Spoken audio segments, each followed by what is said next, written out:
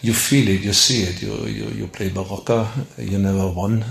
You play Golden Arrows, I don't know, 5, 6 or how many games you haven't won. Ironically, the players are the first one who throw it in. Then you see already, then good. In terms of preparation, it's always a little bit of where you run around in terms of your mindset.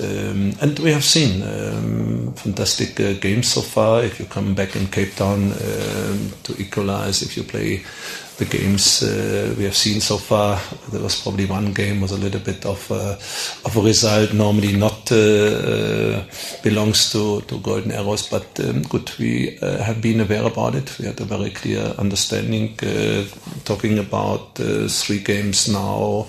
We can have a fantastic position. When we started last week on Tuesday, I must be very honest, I was not even thinking on the 19th of May when we planned our season, when we start going round the clock to bring something together that we can do better. I was only going into it what's necessary. I don't know how many games is Q1 or Q2 or 7 or 8 or whatever.